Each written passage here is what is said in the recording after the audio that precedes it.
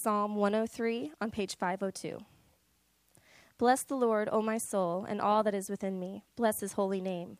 Bless the Lord, O my soul, and forget not all his benefits, who forgives all your iniquity, who heals all your diseases, who redeems your life from the pit, who crowns you with steadfast love and mercy, who satisfies you with good, so that your youth is renewed like the eagles. The Lord works righteousness and justice for all who are oppressed. He made known his ways to Moses, his acts to the people of Israel. The Lord is merciful and gracious, slow to anger and abounding in steadfast love. He will not always chide, nor will he keep his anger forever. He does not deal with us according to our sins, nor repay us according to our iniquities. For as high as the heavens are above the earth, so great is his steadfast love toward those who fear him. As far as the east is from the west, so far does he remove our transgressions from us. As a father shows compassion to his children, so the Lord shows compassion to those who fear him. For he knows our frame, he remembers that we are dust.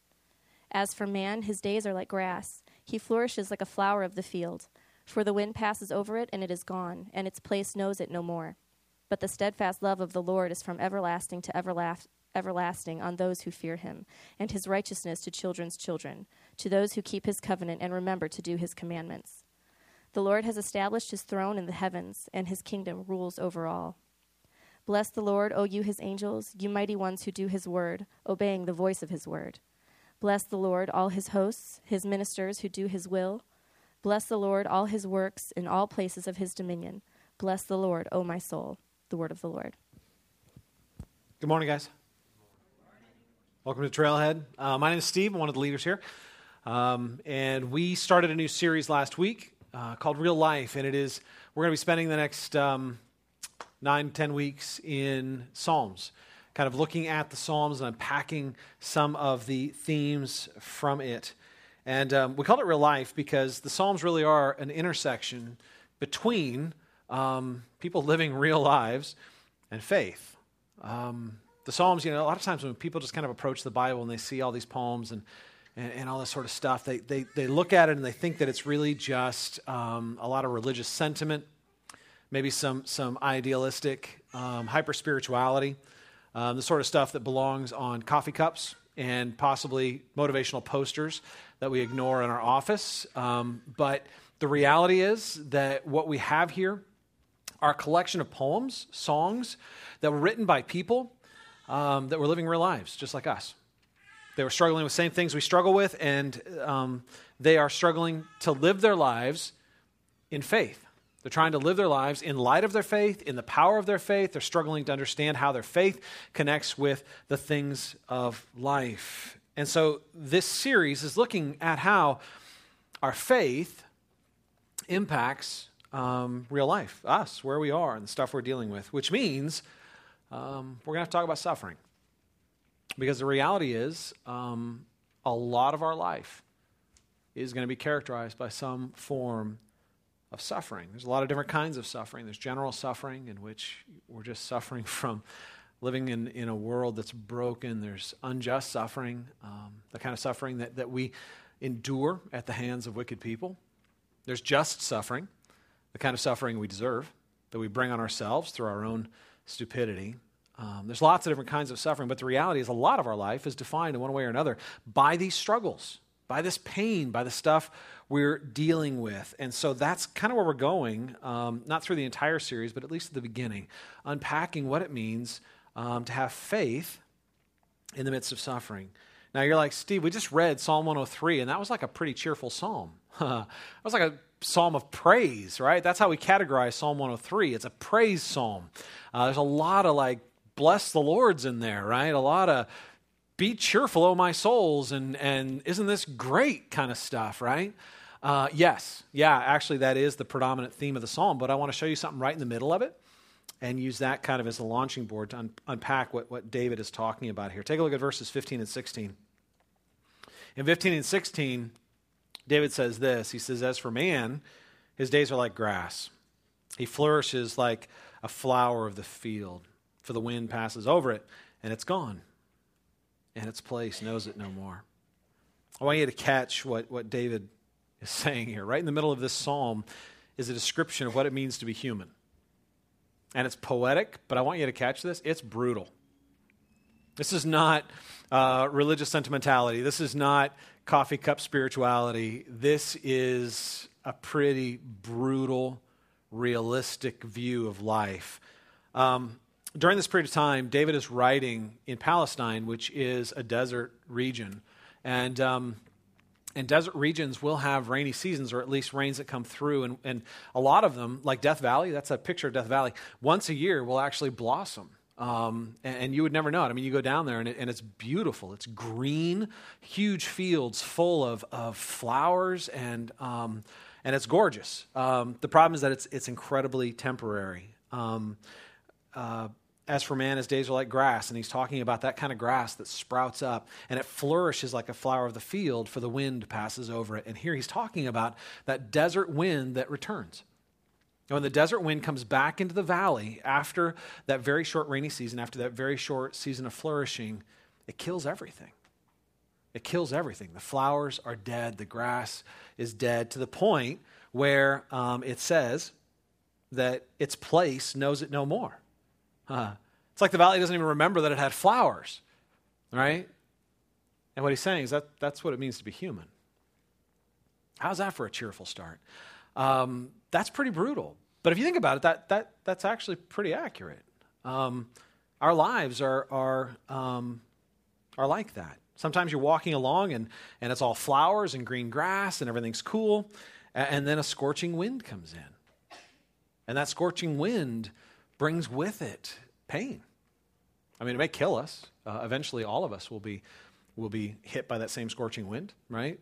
I mean, the human story has a pretty predictable ending. We've seen it lots and lots of times. We live a very short life full of a lot of passion and meaning and purpose, and then we die, right? And hopefully our kids remember us, but, that's about it, right? Your place doesn't even remember you anymore. Maybe your grandkids will remember your wrinkly old faces. But beyond that, you just become a name on a tombstone. Your place doesn't even remember you anymore. That's the reality of the human condition. I know, I'm sorry, pretty brutal. But sometimes the scorching wind comes in and we feel it too soon. You know what I'm talking about? It doesn't kill us, it just hurts. A lot of times it comes in, and that's when suffering comes in. And those are going to be things that are just painful in life. They're going to be an unexpected twist to our story. We're not going toward the desired end anymore. We had this vision of what our life was supposed to be, and suddenly that isn't where it's going anymore. We had an idea of who we wanted to spend our life with, and something happened, and that's just not where it's going to go anymore. We had an idea of what we were going to do for a living, or what we were going to do with our money, and suddenly there's an expense that comes in. AC goes out, or a car fails, or we lose our job. It's just not the way it was anymore. Or we're trusting somebody and looking to them to meet very specific needs in our lives, and they let us down. They betray us. They abandon us. They leave us. And it's just not the way it was anymore. Or we're looking to somebody and walking with them, and we love them, and the scorching winds come in, and suddenly there's illness or other struggles. This is reality. This is reality. Right? I mean, I'm not describing something here that's like a horror story, right? I mean, this is life. We all know people that are struggling with cancer. We know people that have been abandoned. We know people that are hurting. We ourselves are struggling and hurting because real life hurts, right? This is just brutal honesty. If we just take a real look at life, it's difficult. But there's hope. I'm not going to leave you there for too long. There's hope, and that's kind of where the psalm goes, you guys, is there's a way to deal with this that is going to give us hope. We live in a world where the second law of thermodynamics is at work. Everything's moving toward a state of disorder. Things fall apart. People fall apart. Plans fall apart. That's the reality of the world in which we live, and because of that, here's the deal. We need to have a real faith. Sentimental platitudes are not going to do us any good in the day when the scorching wind comes in. Idealistic religious aspirations are not going to do us any good the day that the scorching winds come in. Going to church and being a good person and just doing the religious things are not going to do you any good. You need to have a real, vibrant faith if it's going to carry you through, and that means that your faith needs to have a theology that encompasses suffering. Your faith needs to have an understanding of God and this world that has a framework that understands the place of suffering, because few things will test our faith like suffering. When suffering comes in, it'll do one of two things to us. It'll destroy our faith or it'll strengthen it. Those are the only two results. I mean, we've all had friends, and I definitely have friends, very specific people that I know that went to church, they were into the community, they were serving, they were excited, they loved to sing the songs, they might have even been on certain teams. And then the fire came in, the scorching wind came in, and man, it tested them in ways, and they just weren't prepared. They didn't have a foundation. And they ended up, instead of turning to God, questioning God. Instead of finding strength in their faith, they started to question their faith. And they walked away and became bitter and angry and distant. For others, the suffering comes in and it almost seems to set them free. I don't know any other way to describe it. For some people, the suffering comes into their life and they are more beautiful, they are stronger, their lives are actually transformed in incredibly wonderful ways from having gone through the fire. They're like what Dan described last week when he went through Psalm 1. Psalm 1 describes the blessed man, how he's like a tree firmly planted by streams of water, who bears his fruit in his season, and his leaf doesn't wither, and everything he does, he prospers. The streams of water there, it's talking about these seasonal streams. So even during the period of drought, that tree is strong, right? Some people are like that. We go through the suffering, and we actually get stronger. We want to be like that. There's a person that many of you have probably heard of. Some of you probably haven't. Her name is Joni Eareckson Tada. And she has a pretty incredible story. When she was young, she was athletic and artistic and a wonderful family and just had everything going for her. She was 17 years old and she was going swimming in the Chesapeake Bay, and she misjudged the depth of the water. She dove into the water, broke her back, and became a paraplegic. 17 years old. She said in those early days of dealing with her paraplegia, dealing with the struggle, she had despair, anger at God, desire to commit suicide, to just exit life, because everything she knew about life had changed. Now, if you know her story, you know that the struggle actually deepened her faith.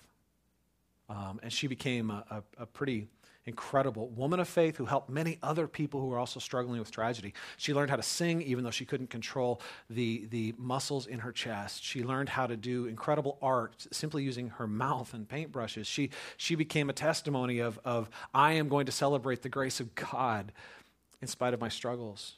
While I was reading and I was researching this recently in the last 2 years, she's been diagnosed with breast cancer. The scorching winds don't stop.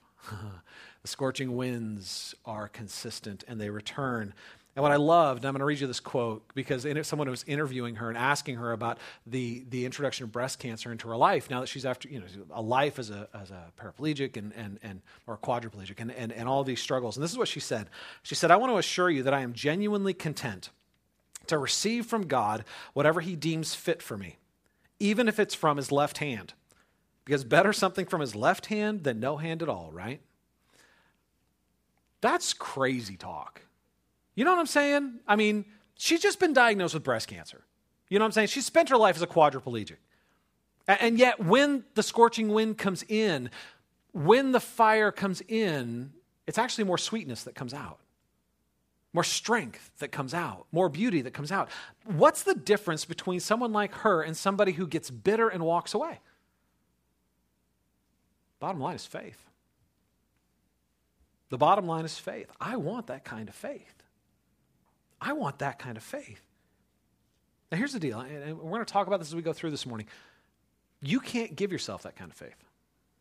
You can't just decide to have it. You can't will yourself into it. You can't force yourself. You can't just say, I choose that faith, and now I magically have it. You can't do that. You know why? Because faith isn't something you create. Faith isn't something you generate or choose to have. Faith is a response to truth. In other words, the only way to have faith is to be confronted with truth. And when you're confronted with truth, you can either believe it or reject it. When we believe the truth, when we are fully persuaded that it is true, that's the seed of genuine faith. In other words, when we look at God and we say to him, you are who you say you are, and you have done what you've said you've done, and you will do what you've said you will do, that's faith. It's a response to a revelation of truth. So we're going to confront our souls a little bit this morning with some truths, with the purpose of producing some faith, or at least looking at what kind of faith should be produced that will allow us to suffer in a way that produces beauty and not bitterness. So we're going to take a look. Where does suffering come from, and how can we suffer in a way that makes our go through the hard stuff in a way that makes our faith more real, more authentic, setting loose greater beauty and power and joy in our lives, as opposed to simply gritting our teeth, white-knuckling it, pretending, and becoming more and more religious and more bitter. All right, so where do we need to start? If we're going to understand how things are today, why do the scorching winds exist, we have to understand where we came from.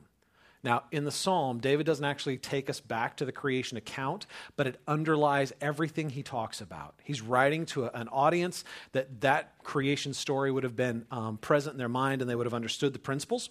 So I'm just going to unpack a few principles from the beginning of our story that help us understand why we are where we are. When you go back to Genesis chapters 1 through 3, and we're not going to go back and read it, but let me unpack a little bit, you're going to see the creation account. In Genesis chapter 1, in fact, you see the 6 days of creation. And on each day of creation, God creates everything, and then he sits back at the end of the day, and he looks at it, and he says, I like it. It's good. Day 2, he creates cool stuff. He sits back, looks at it, and says, I like that too. It's good. Day 3 creates, you know what I'm saying? All the way through day 6 creates man and women in his own image and all that. And then he sits back at the end of day 6 and he says, it's good. It is very good. Now, what does that mean? Is that like an artist after they've created a painting sitting back and going, I think I did a pretty good job. Look at that. That's the most realistic thing I've ever painted. You know what I'm saying? Is that like him sitting back going, man, I really did a good job with this, right? Now, what he's saying when he creates and he says it's good, what he's saying is what he's created actually reflects his goodness, is actually in harmony with who he is. At the end of each day, and at the end of the 6th day, he looked at the entire created order and he said, this is at harmony with me. So every day he was like creating a different instrument in the orchestra, and on their own they were tweeting and whatever. But at the end of the 6 days, each day, it created this glorious harmony, a glorious hum in the universe in which everything had its own unique place and purpose. Everything had its own thing, but they all worked together in a glorious way that reflected the wholeness, the goodness, the health of God. Theologians call that the shalom of God. Shalom is a Hebrew word that means peace. It meant that peace defined the created order. There was a sense of wholeness and peace and goodness about the created order because everything was centered around God. God was the glorious center of all things.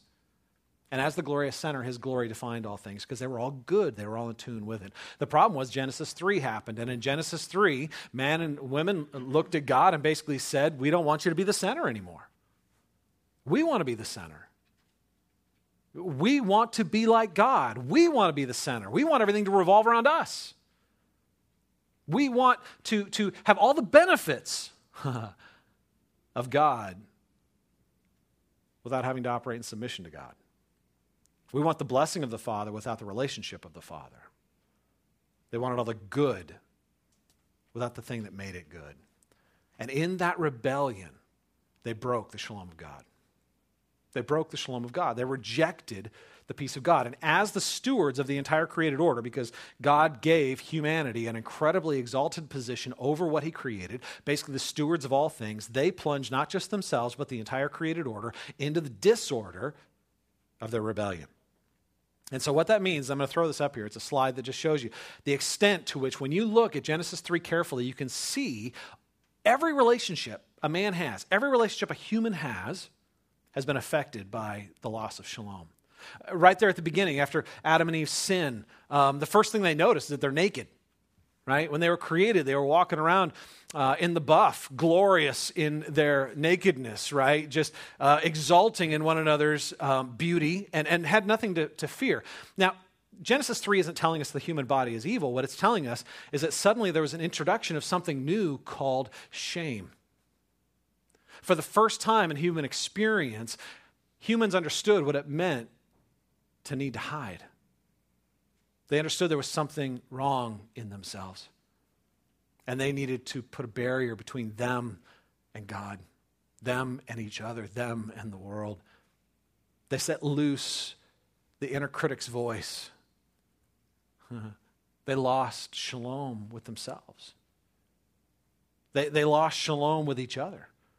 When God was explaining what happened, it's often called the curse when you read through Genesis 3, and I don't like that. I don't think curse is the best word. I think it's consequence.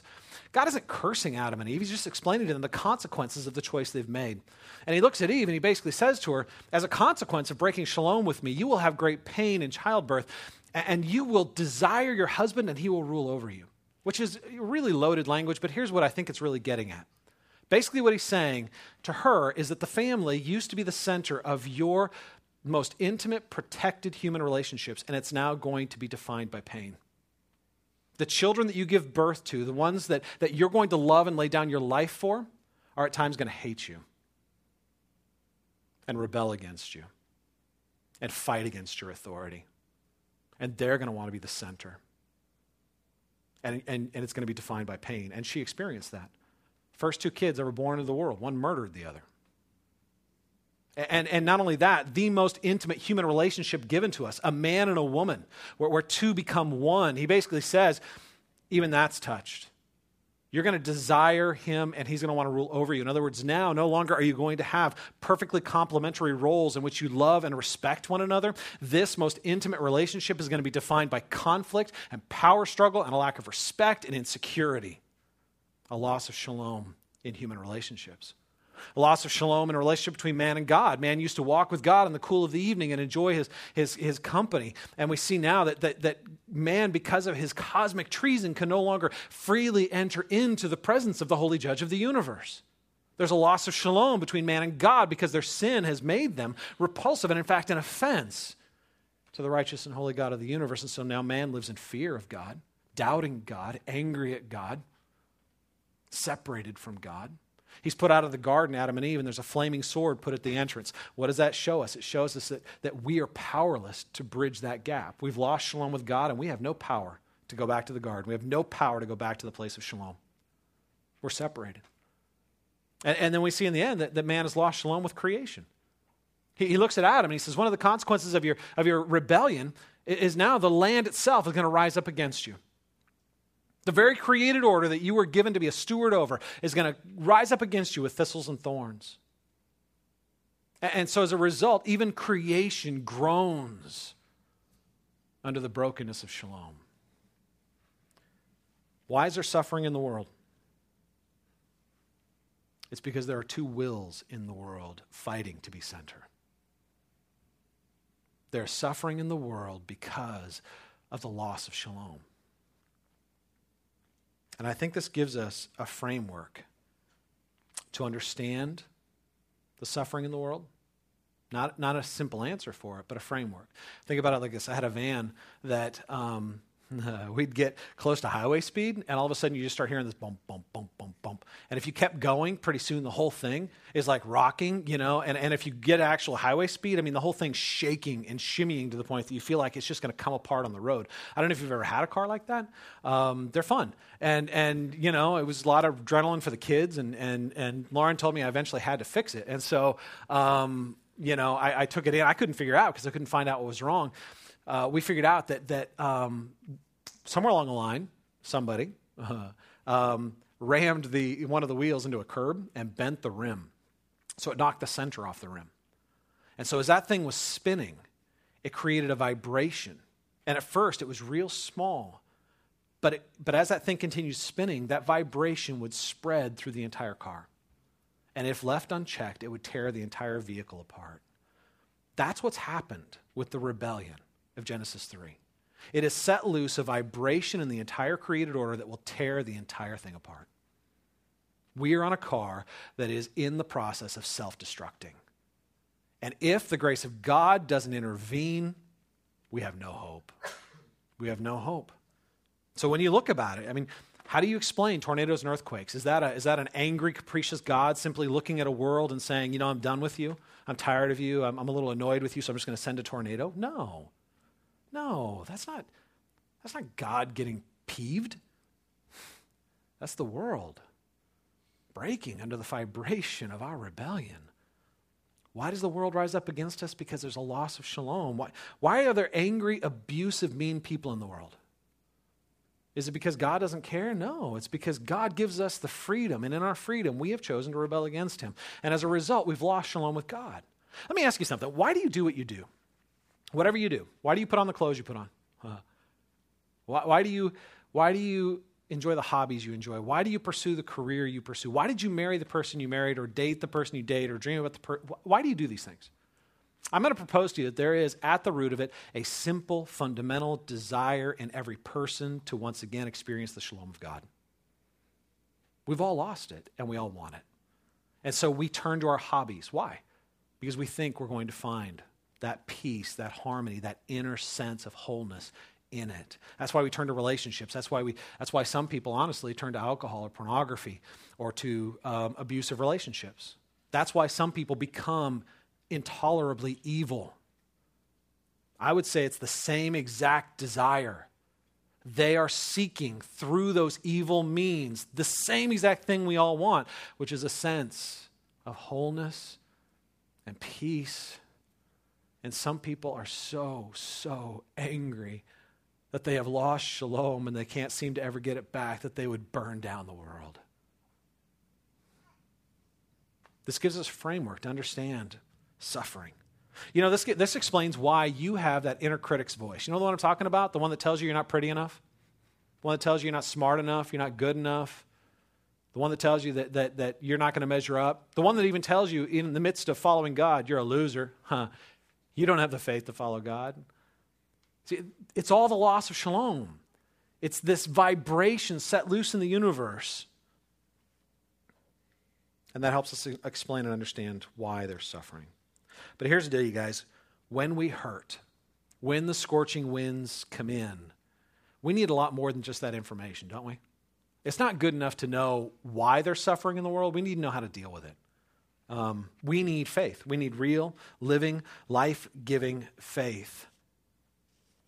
And you can't give yourself that kind of faith. You can't just choose to have it in the moment when the crisis comes. You can't just say, I am now a man or a woman of faith, because faith is only a response to a revelation of truth.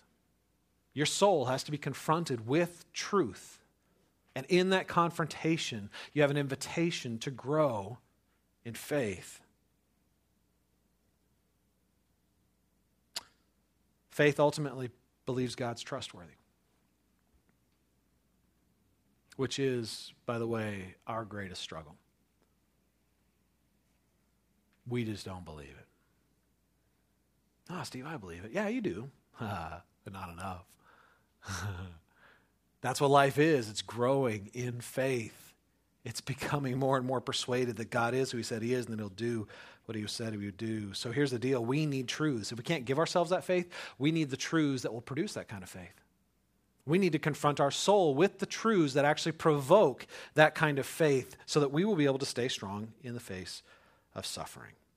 So David shows us three things in this psalm that helped him process suffering, because he understood suffering. If you look at the life of David, he understood what it meant to suffer. I mean, he was declared king by God and then had to run and hide in caves while Saul, the one who was actually leading as king, pursued him. He understood what it meant to be betrayed by friends and alienated. He understood, even when he became king, what it was to suffer as his own son rebelled against him and to the point of wanting to kill him. He understood suffering. So how did David feed his faith in a way that allowed him to suffer in a way that he could write Psalm 103? Bless the Lord, O my soul. All right, I'm going to unpack three things.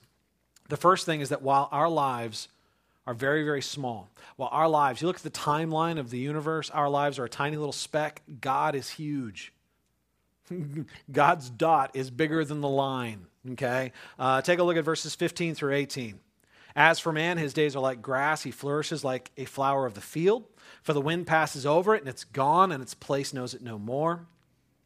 But the steadfast love of the Lord is from everlasting to everlasting on those who fear him, and his righteousness to children's children, to those who keep his covenant, remember his commandments. Here's the deal. God's story is bigger than our story because God's timeline is bigger than our timeline. If you were to extend the timeline to creation and then keep going, don't turn right, just keep on going, you'll never find the end of God. Extend the timeline to the end of creation and keep on going, you'll never find the end of God. And that's not just because God's like really, really old. You know, I mean, some people think about God, he's got this really big white beard, he's like the grandpa in the sky kind of a deal because he's just been around so long. God's not old. God is, in fact, ageless. Why? Because he's timeless. He's timeless. The name that he gave himself was Yahweh. When he revealed himself to Moses, he said to Moses, my name is Yahweh, a word the Hebrew word that means I am what I am, or I am the ever-present one. I am. So we don't know what the present is because we simply live in this tension between the past and the future, and it's always flowing by us. We can't stop it. You know what I'm talking about? I mean, there it goes. I mean, it's gone. You can't get it back. The stream is flowing, and we're on this float trip, and we can't turn around. You know, we're all floating. God's outside the stream. The stream was created for us. He's not even on the bank. He made the bank. He's like over the whole thing. He's present at all points in time. Think about that. The creation of the world is I am to God. He's there right now. The end of the world is I am to God. He's there right now. Eternity past, before he created any of the material universe, is I am to God. Eternity future is I am. He is present in all places at all times. To the Lord, a day is like 1,000 years, and 1,000 years is like a day. That's what Peter tells us. What does that even mean? It means that a long period of time is not a long period of time to God because he's already there. Not only that, he's more involved in the present moment than we are. He experiences this present period of time in greater clarity, in greater color, and in deeper experience than we do. A day is like 1,000 years to God. He has this weird relationship with time where he stands outside of it because he's always in the present. His story is bigger than our story. And if he can see the beginning from the end, if he stands at the beginning of our story and at the end of our story, at the beginning of creation and at the end, that gives me hope because I can anchor my story in his. And I can trust that there's a greater storyteller than me. And that there's somebody who understands where all of this stuff is going and who also understands where it all came from. And this is incredibly great news if he's strong enough to direct it. It's one thing to know it all, but if he's helpless, if he's just a bystander waiting to find out how things turn out, that's not a lot of comfort. But God reveals himself as not only omnipresent and eternal, but he also reveals his power. Take a look at verse 19. In verse 19, the Lord has established his throne in the heavens, and his kingdom rules over all. God not only is outside of time and in all places at once, but while he's there, he's king. He's king. His throne was established in the heavens. Now, if you think about that, kind of like Zeus sitting up in a cloud, you're missing the point. Right? Some of you watched Immortals or whatever the movies were, and you saw Zeus sitting up, and every once in a while he would just swan dive down to earth to try and intervene or whatever. You're missing the point. The point of this is that his throne is not geographically anchored. His throne is not geographically anchored. It's not anchored in a point in time, nor is it anchored in a point in place. If Jesus were sitting on a throne in Jerusalem right now, that might be great news, but what good is that to me in Edwardsville? I can't walk over there and express my complaint, nor can he see me. His throne, though, is not anchored on the earth in any point in time. It is in the heavens, which means it's everywhere, at all times. In fact, the verse tells us that his kingdom rules over all. Now, how encompassing is all? What's left out of all? Anything? His kingdom rules over all. There's no place, no person, no nation, no election, no dark alley, no intention for good or evil in any human heart over which God is not sovereign. God rules over it all. He knows it all, and he rules over it as all. His power is absolute. His dominion is without limits, even in our suffering. He's absolutely powerful, absolutely in control. Now, some people go this far and they stop, and that's really bad. Because if that's all you know, you're not going to suffer well. Because this is really good stuff to know, but it's not enough to sustain you. Because what will end up happening is you'll start suffering and you'll get ticked at God. I'm in pain and you could have stopped it. Why didn't you? I'm suffering and you have not intervened. What's your problem, God? I suffered this horrendous injustice, and you were there, and you had the power to intervene, and you didn't. It's not enough to just know that God is there and that He has power. That is not enough to give you faith. See, you need to know not just that God is big and strong, you need to know that God is for you. That God loves you. In that moment of crisis, we need to be convinced that this big and powerful God is not just big and powerful, but is personal and loving. And that God has the ability and the desire in love to take even the hard stuff in my life and turn it into something good. We need to be convinced that God is for us. And let's be honest, we're not real good at that. We do not naturally believe God loves us. We do not by nature believe God is for us. We doubt God. We stick on Him all the evil motivations we see in our own hearts. So how do we know that He loves us? How do we have the kind of faith that is so persuaded that God loves us that even if we're diagnosed with breast cancer, like Johnny Erickson taught, we can say, "Blessed be God who gives out of His left hand," because I'd rather take it out of His left than His right. Because God in the end is going to do something good even with this. How do we get there?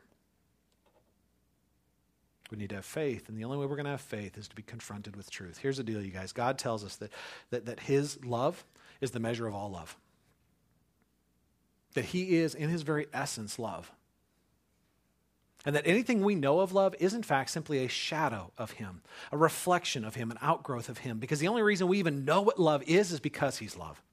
He wired the universe for love. Why? Because He is love. Take a look at verses 7 through 10. He made His ways known to Moses, His acts to the people of Israel. The Lord is merciful and gracious, slow to anger, and abounding in steadfast love. He will not always chide, nor will He keep His anger forever. He does not deal with us according to our sins, nor repay us according to our iniquities. Listen to what God says about Himself. And by the way, David here is actually quoting Exodus 34, where God is actually saying, He looked at Moses and He said to Moses, "My name is Yahweh, my name is the Lord, and I am," and then He basically said this, "I am a God who is merciful and gracious, slow to anger, abounding in steadfast love." These are God's own words out of His own mouth, describing Himself.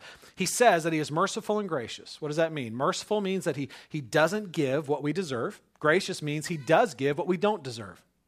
So He doesn't give us the penalty we deserve, but He does give us lots of good things that we don't deserve. That's His nature.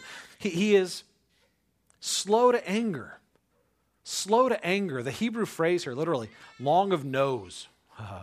Because in their ideas, when you got angry, man, you just kind of turned red. And that red would just rise, and the last point to turn red would be the tip of your nose, right? God's nose is really long, right? He doesn't just fly off the handle and write people off. He doesn't just bam, He's in wrath mode, right? God takes a long time to get mad. He does. He does. He gets angry at sin. He gets angry at unrighteousness. He gets angry at rebellion because He's a righteous God. But He doesn't just switch into anger mode. He's incredibly patient. And then He says this, and I love this. He says that He is abounding in steadfast love. abounding in steadfast love. The word for love here is the Hebrew word hesed. It's a word that talks about a love that a superior would have for an inferior.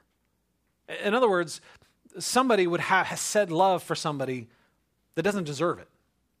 Like there's nothing in that person that actually provokes it. There's nothing in that person that actually deserves it. The superior simply chooses to love the inferior. They make the choice that I will work for their best interest. I will set my affection on them. I will have hesed love for them. There's a work of profound spiritual and theological significance called the Children's Storybook Bible. And that was funny. In that, you can laugh. In that book, it is a great book, by the way. We have it at a resource center. We give it to parents to read with their kids. And I love it because it tells the Bible story in such a simple, profound way where it shows Christ as the center of all things. And she says this. She basically, when she translates the word hesed, she says it's a never stopping, never giving up, unbreaking, always and forever love. That's hesed. Listen to that. Never stopping, never giving up, unbreaking, always and forever love. Who doesn't want that kind of love? Who doesn't want that kind of unconditional, absolutely committed love that is not dependent on whether or not I deserve it or earn it or maintain it? It's completely based on the choice of the giver. God says, I am a God of hesed. Now, what I love about this is that he says this in Exodus 34. Now, some of you know the story and you kind of know where this is going. Some of you don't. Let me unpack it a little bit. What's going on in Exodus 34? Well, God has just delivered the nation of Israel from Egypt, right? They were enslaved for 400 years in Egypt. God delivered them miraculously from Egypt, brought them across the desert, provided for them, led them as a pillar of fire and a pillar of smoke, and brought them to Mount Sinai and basically said to them, hey, you guys, how would you like to be my wife? How would you like to enter into covenant with me? How would you like to, and I love this, the King James says, peculiar people. How would you like to be my peculiar people, my unique people, my covenant people, the people on whom I have hesed love? And the Israelites were like, yeah, we're in. Let's do it. Marriage, woo. All right, so they send Moses up the mountain to basically go ratify the covenant, right? He's going up there and he meets with God and God gives him the 10 Commandments and this incredible thing. Like there's fire and smoke, literally. They're at the base of the mountain. There's like earthquakes. You look up, there's like fire and smoke on top of the mountain, right? It's not like God just disappeared. He's right there. What do the Israelites do? They get bored. And they grab Aaron, the priest, and they're like, hey, dude, why don't you like melt down all of our gold and make us an idol? We're getting kind of bored. So they did. They gathered all the gold of the Israelites that they had just taken they had gotten it as a gift. God had blessed them as they left Egypt, and the Egyptians basically gave them spoils. They melted it all down, and they formed a calf. Moses comes down from the mountain and sees what they've done, and he's so distraught. He smashes the 10 Commandments. And he goes back up on the mountain, and he's like, God, what do we do with this? Don't destroy them, please. And that's when God said this, I am Yahweh. I am the Lord, a God who is merciful and gracious, slow to anger and abounding in steadfast love. You guys, this would be like you getting married. And on your wedding night, your spouse, in order to celebrate your marriage, goes and gets a hooker. That's betrayal. That is treason. The Israelites were in that moment standing in their shame before God, exposed.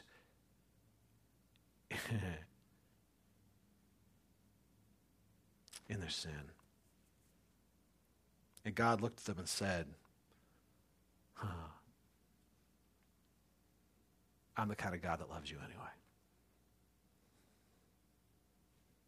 I'm the kind of God that will love you even though you don't deserve it. That will choose to love you even though you betray me. I am the kind of God who will continue to love you even though you have a betrayer's heart. And who of us can't identify with the Israelites? Who of us has not, in the winking of an eye, walked away from the love of God and turned to idols instead? Who of us has not looked to things or to people to do for us what only God could do, to be for us what only God could be? But God's a God of Hesed. He loves us in spite of it. That's love. See, what I want you to catch here is God demonstrated to Moses, I'm going to tell you who I am, but I'm also going to show you. I'm going to proclaim it, and then I'm going to demonstrate it, because what I'm telling you is true of my character, and when my character is tested, it comes out as true. So David is looking back to Moses, and he's saying, look at what God did in Exodus 34. Look at what God did with the nation of Israel. He said that's who he was, and he demonstrated that's who he is.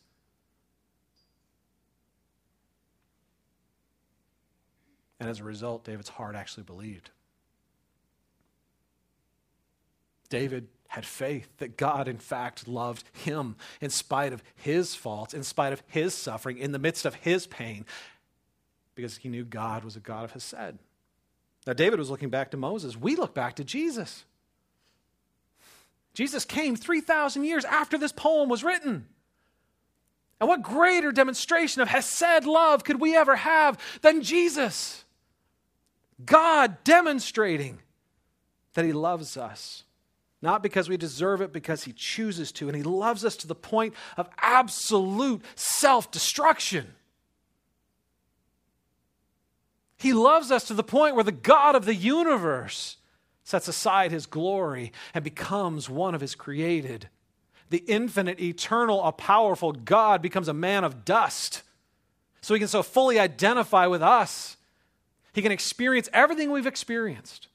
The loneliness, the betrayal, the physical sufferings, the accidents, all of it. He lived in this broken world and understood it all to the point of actually identifying with it fully. You want to see the Hesed love of God? It's the husband so fully identifying with the crime of his wife that he died for her. The faithful one took the place of the traitor and bore the full consequence of the sin and the rebellion and the brokenness so that he could redeem for himself the people that he loves. Take a look again at verses 10 through 13 and listen to it. Listen to it through the lens of this God. He does not deal with us according to our sins, nor repay us according to our iniquities. For as high as the heavens are above the earth, so great is His steadfast love toward those who fear Him. As far as the east is from the west, so far does He remove our transgressions from us. As a father shows compassion to his children, so the Lord shows compassion to those who fear Him. For He knows our frame, and He remembers that we are dust. I don't think there's any more tangible expression of love.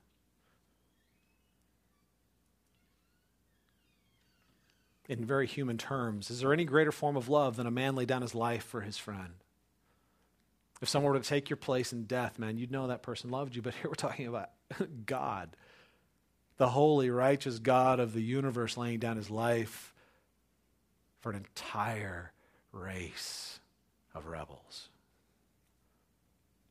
and suffering in their place the eternal weight of their cosmic guilt. You guys, listen to me. If you want faith, fill your vision with this God. If you want the kind of faith that will give you strength to endure in suffering, you need to fill your vision with the God of Hesed love. A Jesus who loves us enough to fight for us, to go into battle for us, to die for us. And even when He rises again, He doesn't rise in His own victory, He rises in ours. Fill your vision with that guy, with that God.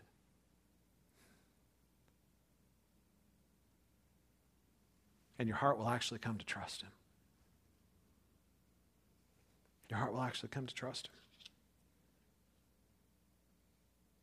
You need to see a God willing to allow what he hates in order to accomplish what he loves. A God who loves us enough to allow us to suffer when we need to suffer in order to become the people he's created us to be. A God who will ultimately answer all the questions why, even though he won't do it now. Because he's turning everything according to the course of his will. And things may make no sense in the present, but we can trust that in his hands, the God who's big enough and powerful enough and loving enough, that we can trust that even in the middle of the pain right now, the suffering right now, he is strong enough and loving enough to be trusted. Johnny Erickson Tada, I'm going to give you one more quote. She actually started a ministry in her lifetime where she basically taught people how to suffer. Pretty incredible. She basically took people who were in deep suffering and modeled for them and taught them a theology of suffering. How can you actually suffer in a way that sets you free in faith, that actually produces something beautiful and strong and incredible in you instead of something bitter and shriveled and angry? And this is what she said. I loved this. She said, here at our ministry, we refuse to present a picture of a gentle Jesus, meek and mild, a portrait that tugs at your sentiments or pulls at your heartstrings. That's because we deal with so many people who suffer. And when you're hurting hard, you're neither helped nor inspired by a syrupy picture of the Lord, like those sugary, sentimental images many of us grew up with. You know what I mean? Jesus with his hair parted down the middle, surrounded by cherubic children and bluebirds. Come on, admit it. When your heart is being wrung out like a sponge, when you feel like Morton salt is being poured on your wounded soul, you don't want a thin, pale, emotional Jesus who relates only to lambs and birds and babies. You want a warrior Jesus. You want a battlefield Jesus. You want his rigorous and robust gospel to command your sensibilities, to stand at attention.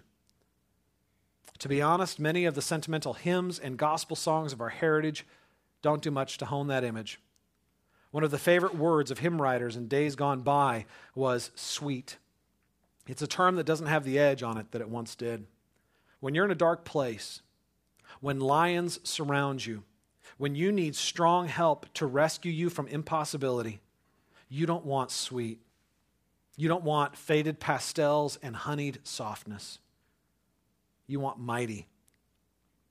You want the strong arm of an unshakable grip of God who will not let you go no matter what.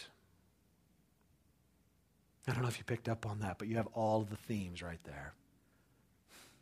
A God whose story is bigger than ours, a God whose strength is greater than ours, a God who loves us and will never let us go, who will hold us tight, who is faithful even when we're faithless, who can see where we're going even when we're blind, a God who will drag us when we will not walk because he loves us so much. He won't let us go. Guys, here's the deal. If we want this kind of faith, it just doesn't, it's not like you get to suffering and then say, oh yeah, I better get serious about this, or oh, hey, I better start thinking. We need to be developing this kind of faith because the reality is, if we're not developing this kind of faith, we're probably not in the faith. I mean, it's honest. We need to look at Jesus. And we need to preach the gospel to ourselves. We need to preach the truth to ourselves. What does that mean? You ever notice that the psalmists do really weird things? Like at the beginning where he says, bless the Lord, O my soul. These guys talk to themselves a lot. You notice that? They talk to their souls. Hey, soul. Bless God. Why are they talking to themselves? Because they're giving us a glimpse of their regular habit. They do talk to themselves internally. They preach the truth to themselves. They confront themselves with truth on a regular basis to provoke faith.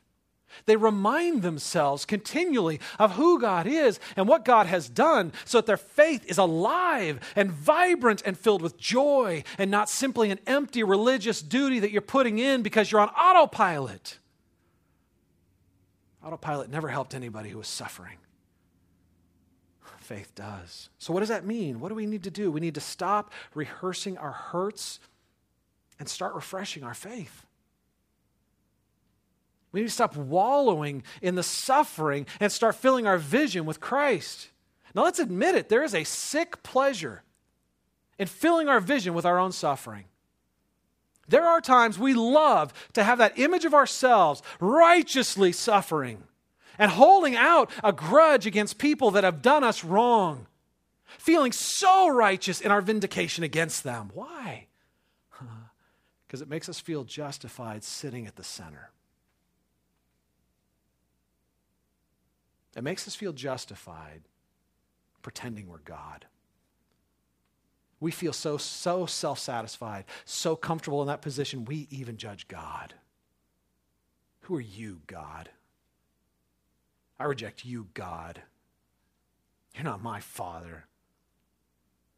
Man, when we're in that position, man, we think we're so high, we're above God himself.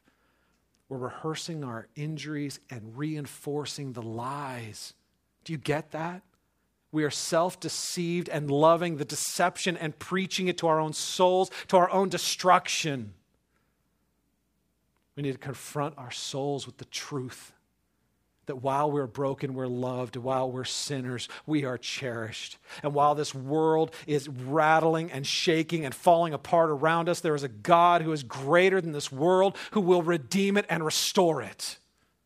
Because he is a God of Hesed love. And he has not only said it, he has demonstrated it. We need to preach the truth to our own soul. Like David at the beginning, bless the Lord, O my soul. All that is within me, bless his holy name. Bless the Lord, O my soul, and forget not his benefits. He's calling himself to truth. So it will awaken in him faith. And in that faith, he can stand in strength and in freedom. You guys, that's what we want. That's the kind of faith we want. And if we want that kind of faith, man, we better get serious about the truth. We better develop habits of preaching the truth to our own souls instead of reinforcing the lies that are so easy.